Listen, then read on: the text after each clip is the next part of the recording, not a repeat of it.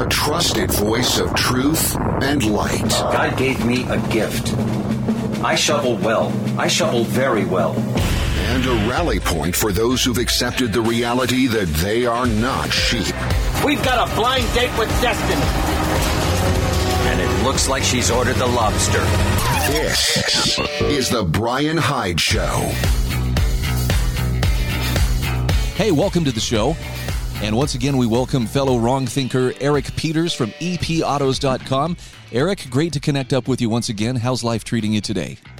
Oh, pretty good. I have one regret, though, and it is that I have not obtained for myself a sheep to walk by my side as my service animal when I go out to the store. You know, I was telling you before we went on the air, I just traveled up to Idaho this week, and my family and I are in the process of relocating there, and I can't tell you what a great decision this feels like, except just to relate. I saw one mask that I could notice. One person was wearing a mask. Didn't make a big deal out of it, but life seems so normal there. Mm-hmm. It was just shocking to realize how far it slipped in some of the more populous and urban areas. Sure. You know, a band gets used to practically anything, and if you're used to being in prison for a number of years, that becomes your new normal, to borrow a phrase. But when the gate finally swings open and you're out in the free world again, you realize just how awful it was to be in prison. And that's essentially the experience that you're having. And I had that experience myself some 17 years ago when I moved, luckily preemptively, away from Northern Virginia and moved to Southwest Virginia.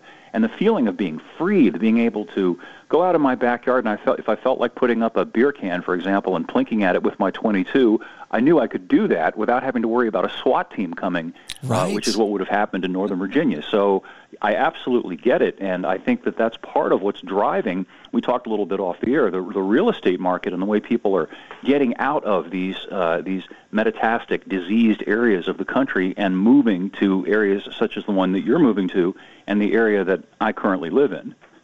Yeah, and I watched a clip yesterday of Pope Fauci, you know, talking about, well, maybe by next Mother's Day we'll be close to reopening societies, but there's going to be conditions, and I thought, you know, Dr. Fauci, you should take a little trip through Idaho, and you're going to find that there's a lot of people there who aren't waiting for you to tell them when it's okay to become normal again. They just went ahead and made that decision for themselves, as it should be. Yeah, well, that's got to happen because there is no end to this. If anybody believes that there is an end to this, they're whistling past the graveyard. It's wishful thinking. You notice that the goalposts constantly shift.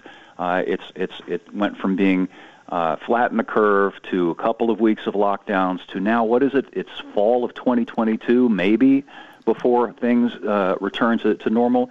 It's absurd. And not only is it absurd, it's reaching new heights of absurdity. I read this morning that the FDA has been given authorization to administer, Pfizer has been given authorization to administer the jab to 12-year-old kids. Now, to put that into context about absurdity and evil, kids that age have a 99.998 chance of not dying from the Rona.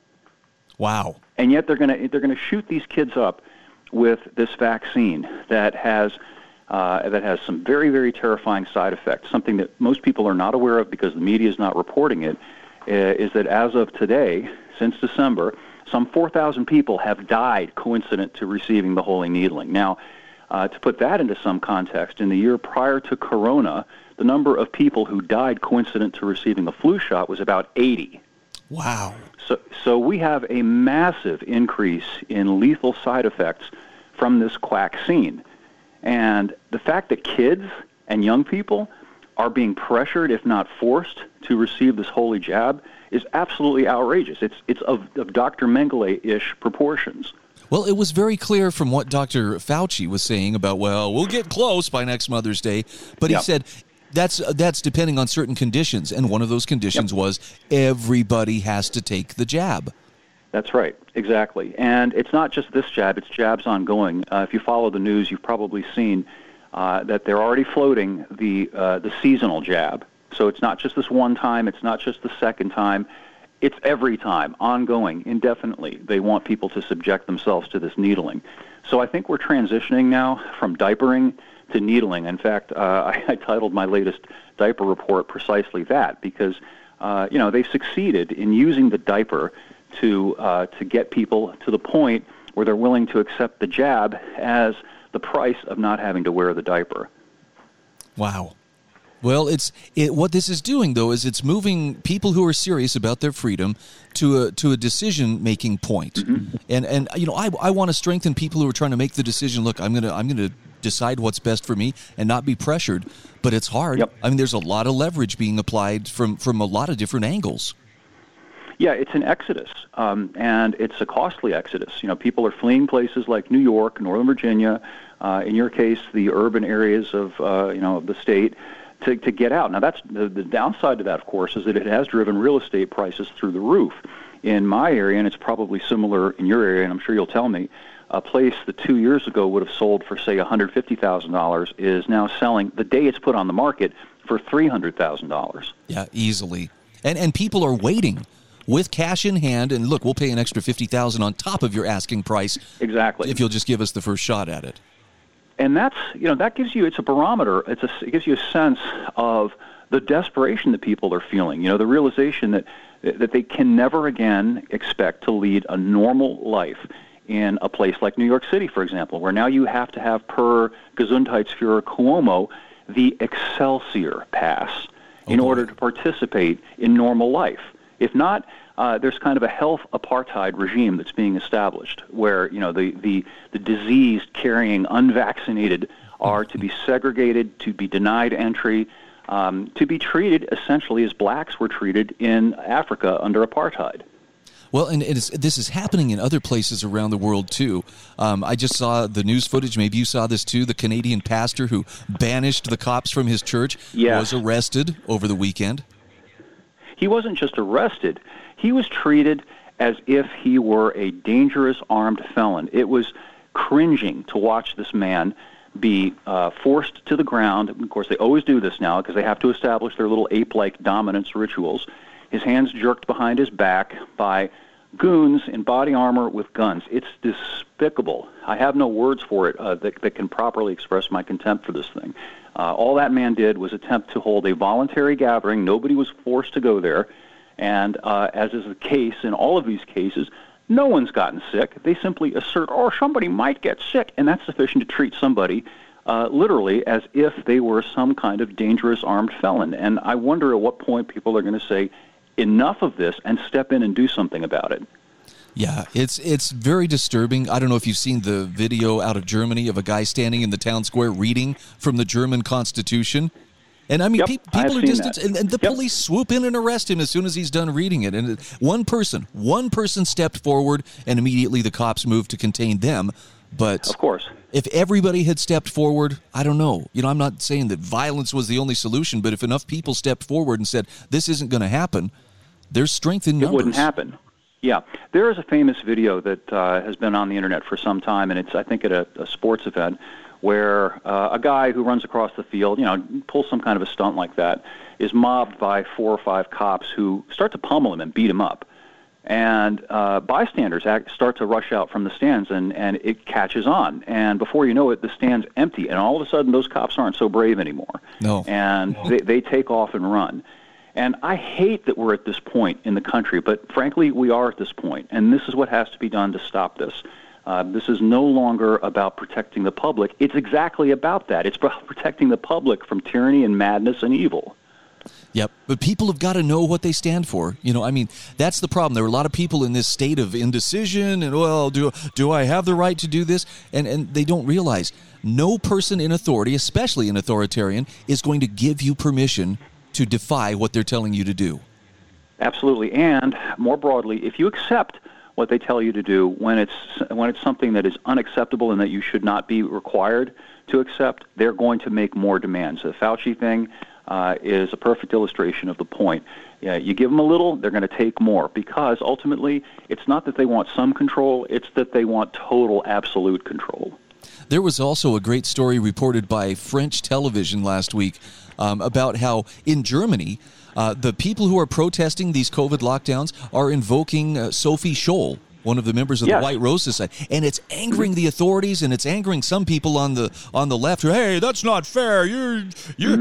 She was an anti-Nazi crusader, and it's like, you don't see the totalitarian direction you're leaning right now. Oh, absolutely. And to fast forward a little bit, the current Chancellor of Germany, Angela Merkel, is a former East German Stasi official. She was involved in the Stasi back when East Germany still existed. So she's a horrible person. And the people who are behind this are horrible people, and it's time to call them out for that. This is no longer a question of, oh, well, we have a different opinion. You've got yours, I've got mine. This is about evil and good, and it's time that good took a stand for itself. Amen, bro. We got to take a quick break. Eric Peters from EPAutos.com is my guest. We'll be back just the other side of these messages.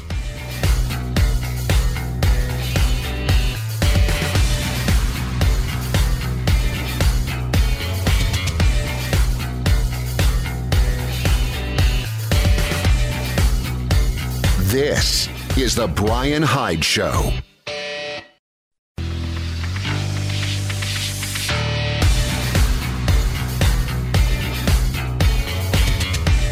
This is The Brian Hyde Show.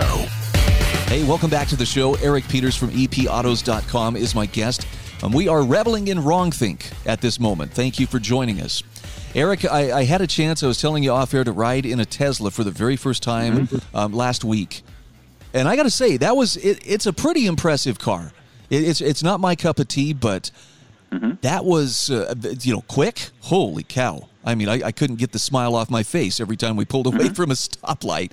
But you have a great article out recently. In fact, I think it just published this morning about Tesla and GM finally admit it. And there's a hard truth. Go ahead and speak that hard truth to us. Well, let's begin by saying that a Porsche is also a very impressive car. But the difference between a Porsche and a Tesla is that the owner of the Porsche doesn't force you to help him pay for it. Oof. And that's what the problem with these Teslas is, and with electric cars generally. They can't stand on their merits. And the article talks about the push, the public push, not just by Tesla, but also by General Motors, to reinstate the federal $7,500 per car tax bribe that formerly was given to people who bought an electric car, and which subsidizes these electric cars at the expense of people who don't own electric cars. And it says something about the intrinsic viability of the electric car. If you had any other vehicle that was discounted that massively, and that's really what we're talking about here, it's just a discount financed by the government through the tax code. If you had a vehicle that they couldn't sell unless they took $7,500 off the sticker price, that would tell you that that car's a lemon, that there's something wrong with it. People don't like it, it's too pricey, whatever it is. And they would give them away as quickly as they could, and they would stop building them. But somehow that same simple logic does not apply to these electric cars, which they're continuing to try to just cram onto the market, irrespective of the fact that it's obvious there is no real market for these things. Well, look, they're impressive cars, but I agree with what you're saying. If it were something that people really wanted, you would think the market would reflect that. But what's in it for government? Why does government get involved and subsidize, the production of these vehicles? Well, because electric cars are a vehicle for more government control. The non-electric car is truly autonomous. You talk about the auto-driving capability. You control it. Once you've fueled it up, you can go where you want to go on your own schedule. You're not tied to some centralized grid in the way that an electric car is. With electric cars, you're tethered, literally, to your power cord. Your range is limited. You're compelled to wait longer. And, of course, electricity is a centrally controlled, government-controlled commodity. Most public utilities are, essentially government entities. And they will be able to determine whether you will be able to get electricity in the future via these smart meters, for example. Or you're using too much electricity. Got to curtail that usage. And in addition to that, electric cars are uniquely amenable to being controlled remotely over the wire by their updates. I don't know whether your friend showed you that about the Tesla, but the Tesla is connected to the Tesla Hive Mind and is constantly, just like your cell phone, receiving updates over the air. And they can manipulate the range of the vehicle that way. They did that. A good example of that was during the hurricane that happened before all this corona stuff a couple of years ago. And Tesla sent out an over-the-air update to allow their electric cars to be driven farther so as to let people be able to get out of the danger area. Do you remember that one? Oh, I wasn't aware of that, but that is kind of chilling. So, it's like the Borg has a say in your conveyance. Yeah, well, so, I mean, that was taken as, hey, great, thank you, Tesla, but it implies, doesn't it, if they can increase the range, they can also decrease it, can't they? Yeah. And if we get to the point of having this China emulating social credit system where everything that you do results in either a positive or a negative chit against your social credit, and then they can use your status to determine what you're allowed to do, what you're allowed to get, where you're allowed to go. That's what they're doing in China. If you have a negative social score, for example, they deny you access to public transport. And the same mechanisms can be used in this world of connected everything to limit whether you can use your electric car, how far you can go. And even if they don't do that, they'll know where you're going at all times. And I find this to be just an incredibly creepy thing. And even creepier is that the general press is not explaining this to people. So is it safe to say the days of the internal combustion engine are numbered? Well, that's the plan. They're really hard selling these electric cars, and the corollary to that is that they're using the mandates and regulations to make it increasingly difficult and probably ultimately impossible to build a legal non-electric car. The emissions mandates now are at the point of almost being impossible to comply with, and I think at some point they're going to start really getting heavy on the carbon dioxide emissions thing. And of course, the only way to get rid of those is to get rid of the gas engine entirely. And I think that's the way that this will be done ultimately. It's interesting that you talk about how the electric cars, particularly the Tesla, can monitor how much you're using it. I never really thought about this, but with the smart metering and so forth, your carbon footprint is now being monitored in real time by those who are concerned with such things. Sure, and in a number of localities, I think they do this in New York. During peak usage season, they will dial back the amount of electricity that you can get. And it purely as a practical matter, leaving aside any sinister political machinations, right now, as things stand, the grid is at or near capacity in most parts of the country, and it simply cannot support the additional load of millions of electric cars plugging in to receive their charge. And that is going to result in one of two things. It's either going to be brownouts or it's going to be energy rationing. There's no other way to get around that thing. Okay, let's talk solutions here. You're a resourceful guy. I think I'm a fairly resourceful guy. How can we maintain our independence or at least keep ourselves out of that web of control that's being spun around us? Well, I think we can start by doing what we began this conversation with, by trying to get as far away from the blast radius as possible, to get away from the diseased parts of the country and to be in healthier parts of the country, where local and state law, for example, will not punish people for not having an electric car, where you'll be able to continue to drive your other than electric car. That's one way to do it. And just to express your politics and your philosophy via your actions. Don't just stand there and take it. Do something about it. From the small scale of not wearing the face diaper and refusing the holy needle to not buckling under and living under this kind of tyranny. If necessary, pick up sticks and move to someplace less tyrannical. Yeah, and look, for a lot of people, the thing that's going to hold them back is, but there's a certain lifestyle that I'm accustomed to, and I don't want to shed any of these comforts. Sure. And there's a trade-off here, though. I would gladly shed a few physical comforts in return for the comfort of knowing that I'm a free man and I can move and act and engage in commerce as I please, as opposed to being a coddled slave. Amen. And also, I think to a great extent it is a false choice. It's the same false choice that a lot of businesses have unfortunately made when they made the choice to accept being locked down, to accept operating at half capacity, and to enforcement of these face diapering regimes, because ultimately it's not enough. They're never going to let them return to normal. So this idea of dangling the carrot in front of people and saying, it'll be okay, just do this, just do that. No, they're not going to let up. It's not only going to stay the same, it's going to get worse. The only way to make it better is to stop tolerating it and do whatever you have to do to not tolerate it anymore. Hear, hear. Eric, we're fast coming up against the clock here. Let's talk for a moment about your website, epautos.com. Yep. People need to go there. What are they going to find when they get there? Well, they're going to find things such as we're talking about right now that have to do with current events and philosophical topics, but they'll also find things about cars and motorcycles, both new and old, and mundane stuff, too, about, well, I've got a problem with my car. It's not running correctly. Have you got any suggestions about what I might do to fix it? Can you help me with some advice about what kind of a car I should be looking at to buy? That kind of a thing. So there's almost anything that you can imagine over at the site, including a really, really vigorous and healthy comment section, where a lot of really bright and interesting people are posting. And I agree. Read the comments. You'll get an education from them alone. Eric, thanks so much for being my guest again. Always. We'll look forward to next week. This is The Brian Hyde Show.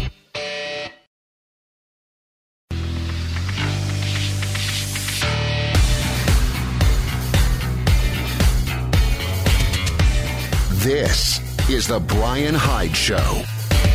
All right, welcome back to the show. By the way, if you haven't subscribed to the podcast, I'm not saying you have to listen to every word that comes out of my mouth, but it would be really nice if you would hit the subscribe button. You'll find it in the show notes at thebrianhydeshow.com. While you're there, you'll notice a little tab that says, hey, you want to become a sponsor of the show, or at least a donor, a patron? And consider that. If you find that there's useful content coming your way via this little program, consider maybe donating $1, $5, $10 a month to keep me focused on what I'm doing. I so appreciate the people who have stepped up and done this and continue to do it, and I'm inviting you to consider it, again, presuming that it's providing value. If it's not, well then, no big deal. I wouldn't ask you for your money. So let me ask you a question, and this is kind of a pointed thing and maybe even a little bit painful to consider, but if your country was in decline, how would you know? And by the way, that's a question that goes a lot further than just, well, you know, are you asking what our political health is, or is there something more to it? I know the news media and the news cycle tends to place everything political right at the forefront, which could lead people to mistakenly believe, well, obviously then this means that, this really is what matters most.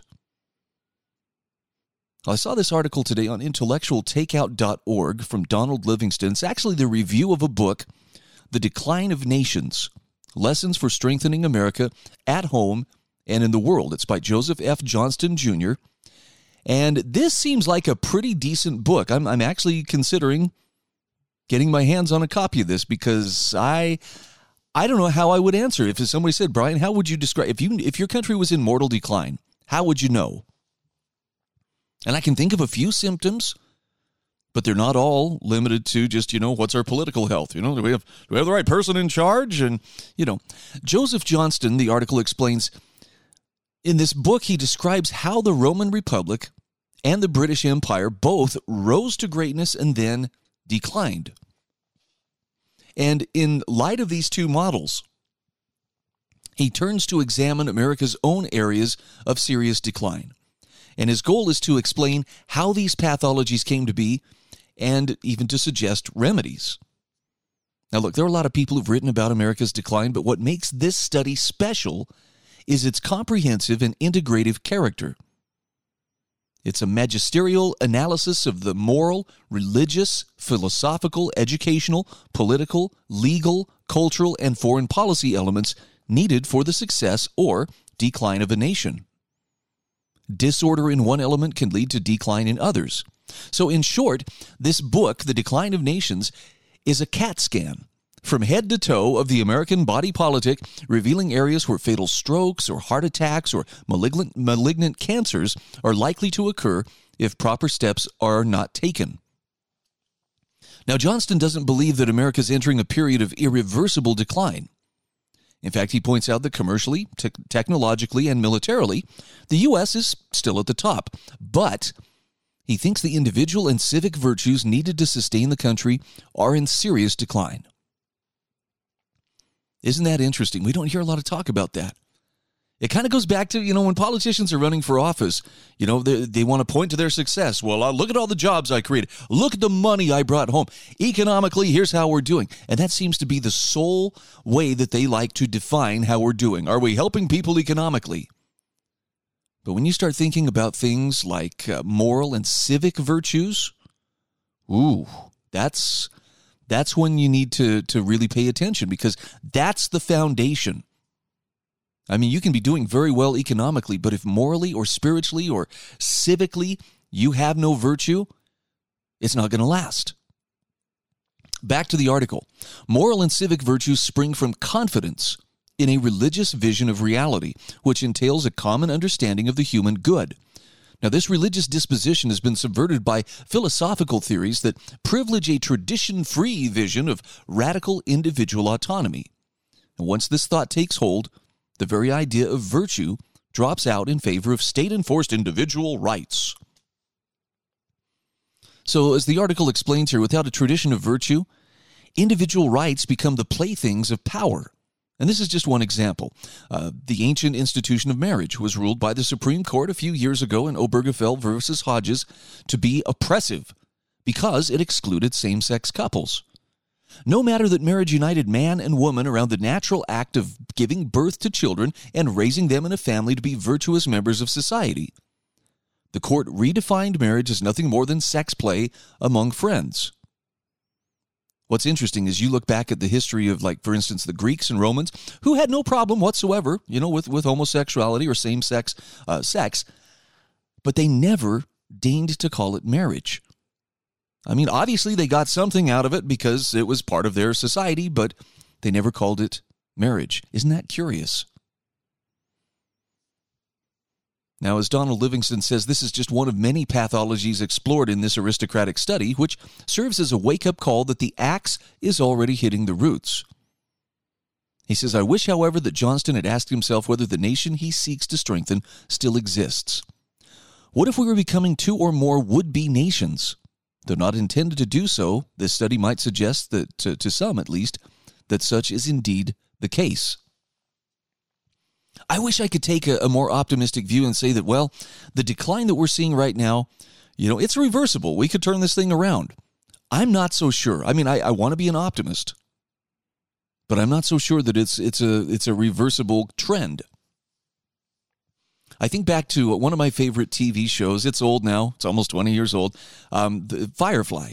Some of you will resonate with this. It was a Joss Whedon show, a crew of, spacecraft folks who are always just a step ahead of the law and trying to eke out a living, smuggling and doing other things, odd jobs, but they're trying to stay ahead of an oppressive government that wants to control everybody. And one of the central tenets of that story is, they had moved out, humanity had moved into colonizing and terraforming other planets. It could take decades to do so, but they would find a moon that was habitable or suitable for life and then terraform it and create, climate and, make it sustainable. And the gist of the story was, that Earth became so used up and so overpopulated and so polluted, they referred to it as Earth that was. And I don't know, maybe there's, an environmental message in there. I really loved the message of freedom and personal autonomy that seemed to flow through the series Firefly. But that phrase, Earth that was, has always kind of stuck in my mind, especially as I consider our current situation. And I don't think it's being disrespectful, and I don't think it's being pessimistic necessarily to look at what we have today and realize that we are living in America that was, or we reverence the America that was, is what I mean to say. Now, again, I don't know if it's reversible. My hunch is that things are so corrupted, at least within many of the ruling structures of our society. I don't think you can fix rot. I think that eventually that rot spreads to the point that it destroys, the foundation that we're built on. And if I can just be blunt, I think that there's probably going to come a point where it's going to fall apart. like a house that has water rot or something like that, termite damage, it's not going to last forever. And as tragic as that may seem, it also provides a way for renewal. And see, this is where I'm optimistic, because I believe the ideals of America that was are still very valid. I think they still work. I think the principles and practices of liberty, of private property, of freedom of conscience, of limited government, I believe they absolutely work when they are applied. So when people talk about, well, we got to get more involved, we got to just get, deeper into politics and more smart about how we vote, and we've got to, just try harder and vote smarter. And I think, no, what we need to be focusing on, and this is just my opinion, maybe we should be focusing on building what comes next.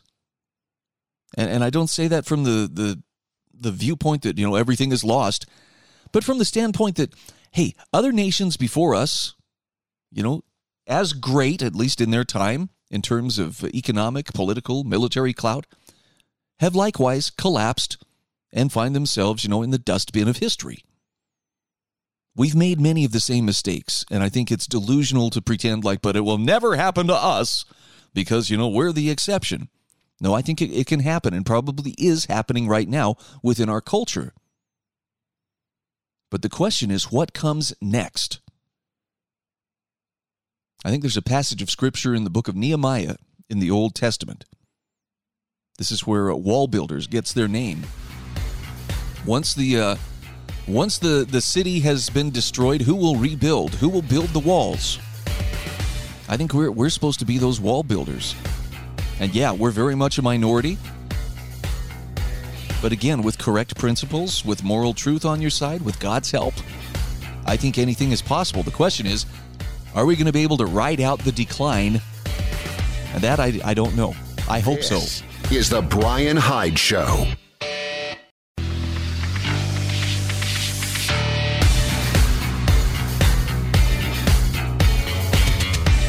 This is the Brian Hyde Show.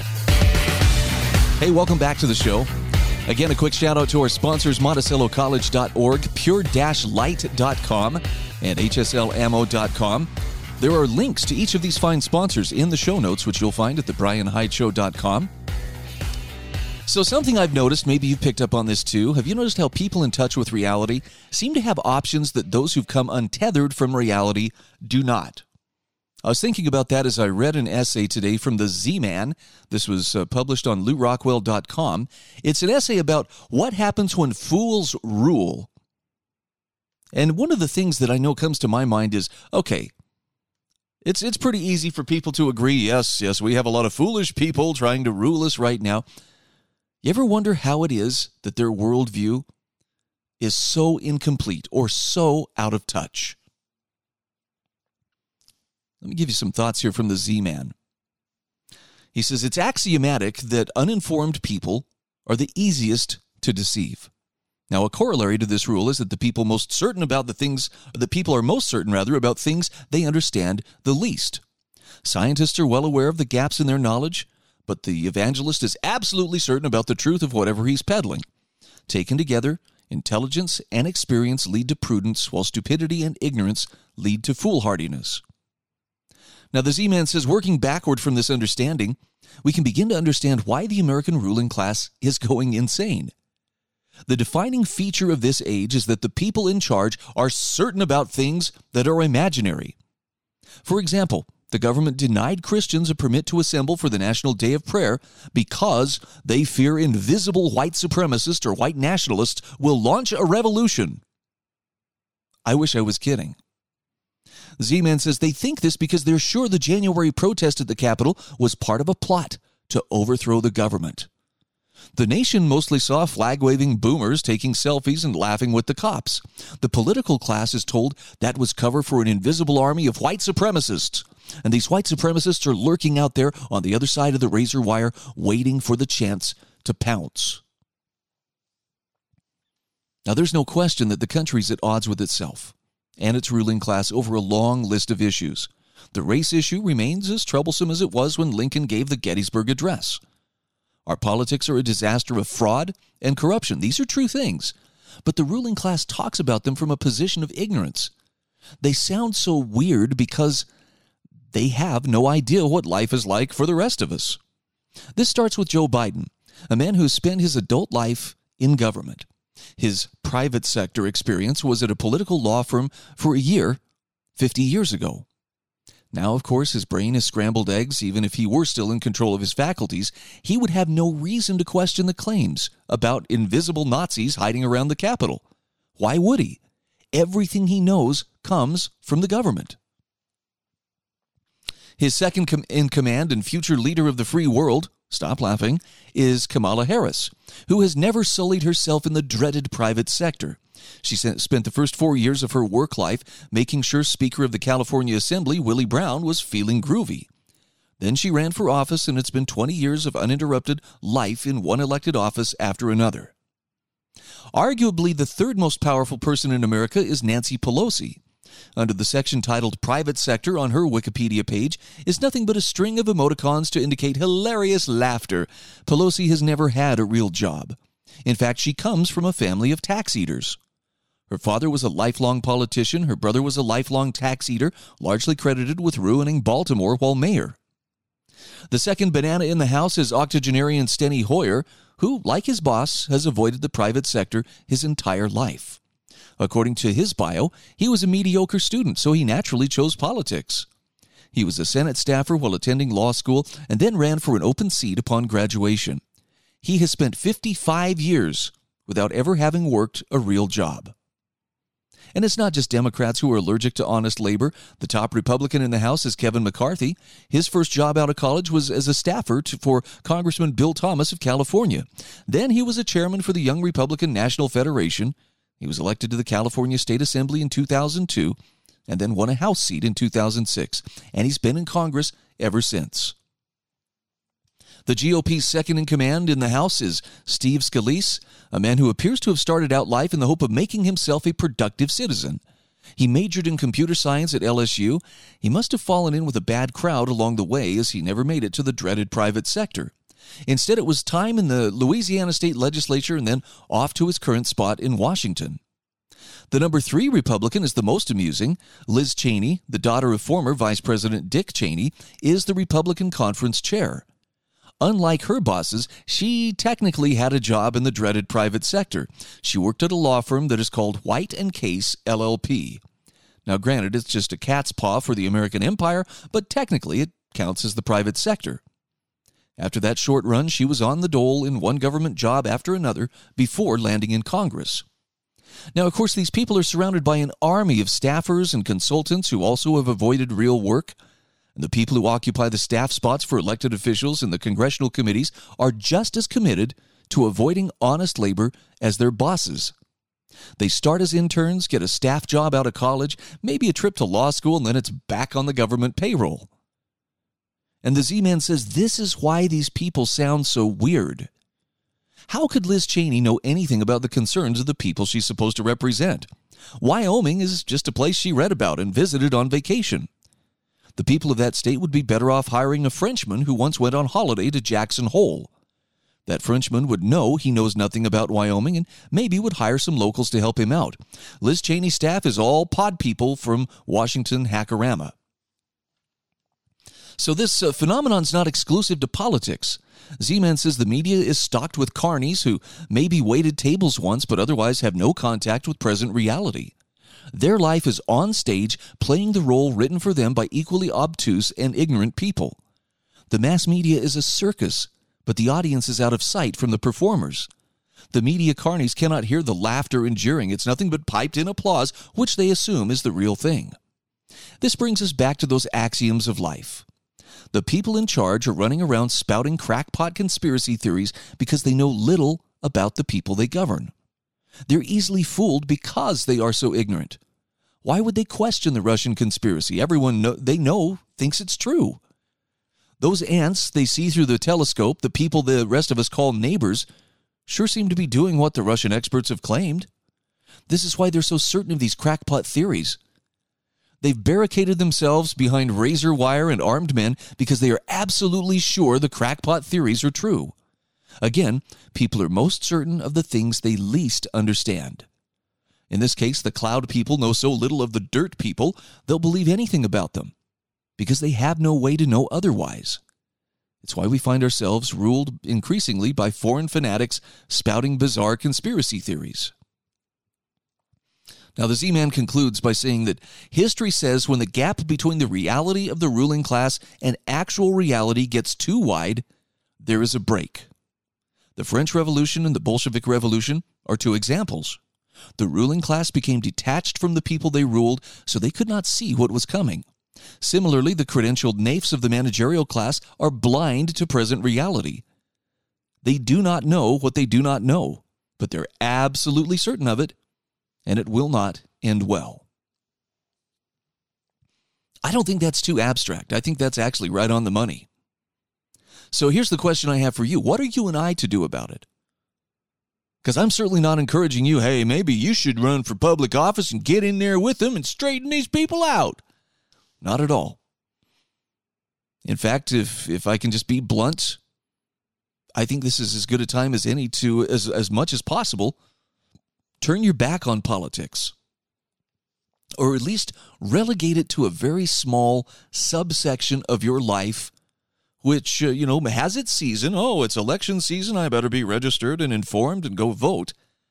Maybe you attend your city council meetings. Maybe you focus more on the local level. But my advice to you is, if you really want to find some happiness, if you want to find some contentment in your life, try focusing on all the things in your world that aren't politics. Longtime listeners to this show know that I'm a big believer in at least 7 different institutions in society, only one of which is the state, which would include, the political aspect. You have family, you have community, you have church, you have academia, you have the business community, you have media. Although I have to say, media is lately it's been almost indistinguishable. It's been absorbed by the Borg that is the state. But think of all those different aspects, all those different facets of your life where your attention can make a noticeable difference. Yeah, you can make a difference in politics. I'm not going to pretend that there's not the ability to exert influence there. Just don't ignore the other ones.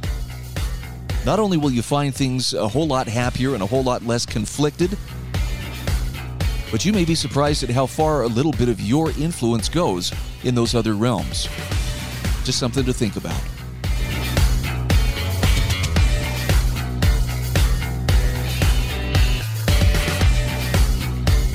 This is The Brian Hyde Show.